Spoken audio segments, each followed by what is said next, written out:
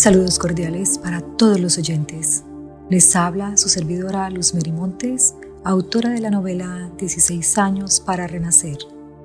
Agradecemos a todos por su sintonía y sus comentarios. En la vida, todos atravesamos por momentos difíciles, pero a nuestra vida llegan seres que nos brindan momentos agradables, que nos ofrecen su amistad sin condiciones, que nos acompañan, que nos inyectan un poco de su alegría y que nos apoyan para que esta transición en la vida terrenal sea más fácil. En mi caso, narro mi vida en la novela 16 años para renacer, de una forma novelada, y mezclo la ficción y la realidad. Y en esa época, en donde vivimos en un pueblito colombiano llamado Toro, ubicado en la hermosa región del Valle del Cauca. En la época de mi juventud, a finales de los años 70 y principio de los años 80, mi hermana, mis compañeras del colegio de la escuela secundaria, teníamos un amigo en común, Alberto Gómez. Alberto era el tipo de persona que siempre estaba de buen humor, siempre brindándonos su mejor sonrisa y sus talentos artísticos. Muchas veces entre semana, después de que hacíamos las tareas, nos sentábamos con Alberto en el andén de la casa de mi mejor amiga, Luz Marina Ríos. Él nos acompañaba siempre con su guitarra y cantábamos sin parar con su voz y con sus notas musicales. Alberto nos enseñaba a cantar, nos enseñaba a bailar, a divertirnos de una manera muy sana. Esos episodios en mi vida me trajeron un gran alivio. Eran ese bálsamo que necesitaba para olvidarme de mis tristezas y salir adelante.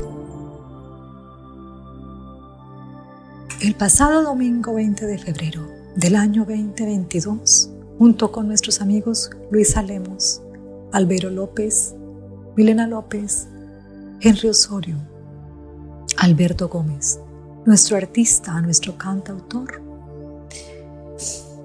han partido para la dimensión infinita, la dimensión espiritual, en donde no hay dolor, no hay sufrimiento, solo hay dicha y felicidad. Y no les puedo ocultar que este acontecimiento me ha traído un inmenso dolor en mi alma, que es inevitable, y que como ser humano debemos reconocer que es parte de nosotros. Reaccionar con tristeza es parte de nuestra condición humana y debemos aceptarlo. La muerte de un ser querido es uno de los momentos más complicados que todo ser humano debe afrontar alguna vez en la vida, y provoca un impacto importante en la persona doliente porque altera nuestras emociones. Sufrimos de ansiedad, queremos estar aislados y muchas veces tenemos reacciones físicas como consecuencia de ese mismo dolor emocional y entramos en el proceso de duelo. El duelo es un estado psicológico que nos facilita asumir progresivamente la pérdida. Nos ayuda a adaptarnos, a vivir sin ese ser querido. En este proceso sentimos tristeza, incredulidad. A veces tenemos insomnio, dificultad para concentrarnos, hasta que poco a poco y con el paso de los días se entra en un proceso de asimilación, aceptación y de adaptación. La muerte de un ser querido nos ayuda a recordar que la vida es un regalo, que va a terminar un día para ti, para mí, para nuestros seres queridos y para cada ser vivo, y por lo tanto debemos vivir cada momento de nuestras vidas de una manera plena. Los seres humanos somos como una lámpara de aceite, en donde algunas llamas arden, otras se agitan, otras se van. La vitalidad de nuestro cuerpo es transitoria, no es duradera. Pero nuestra alma, nuestro espíritu es infinito, somos eternos, somos seres espirituales viviendo una experiencia en este amado planeta, Tierra. La muerte de nuestros seres queridos nos trae un regalo, y es el de aprender a vivir en el presente.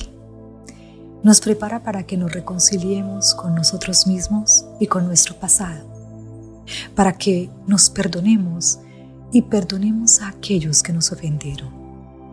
Aceptemos nuestra frustración y desconsuelo y aceptemos que algún día también moriremos. Hemos aprendido de las culturas orientales que la muerte es una transición de un estado a otro. Es la liberación de un estado denso a un estado más liviano. Realmente, morir es un renacer a una nueva vida, la vida espiritual. Renacemos como seres espirituales en la dimensión del 99%. El mundo físico solo es el 1%, el mundo de los sentidos. Renacemos unidos a la luz infinita de nuestro Creador, en donde seremos sabios, imparciales, compasivos. Solo seremos amor. Vivamos con simplicidad, con calma, con compasión, con bondad, con amor a nuestra vida presente. Estrechemos vínculos de fraternidad con amigos y familiares. Ellos se convertirán en un pilar en donde nos apoyaremos para construir la resiliencia, esa capacidad que tenemos los seres humanos para enfrentar los momentos más difíciles de nuestra vida, saliendo fortalecidos de una situación dolorosa, como es el caso de la pérdida de un ser querido. Para terminar el episodio de hoy, saludo a toda la comunidad de la ciudad de Toro, Valle del Cauca. Les doy mi más sentido pésame por la partida de estos seres extraordinarios. Les envío mi amor y mis oraciones para que la luz de nuestro Señor les dé fortaleza y que nuestra Madre Santísima, Nuestra Señora de la Consolación, les dé consuelo, especialmente a su esposa, a sus hijos y a su familia cercana y en general a toda la comunidad.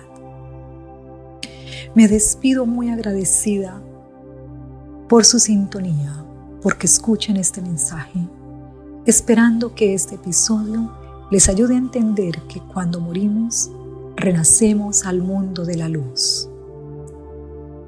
Y siempre demos gracias a nuestro Creador cada día que amanece, porque cada despertar es un renacer.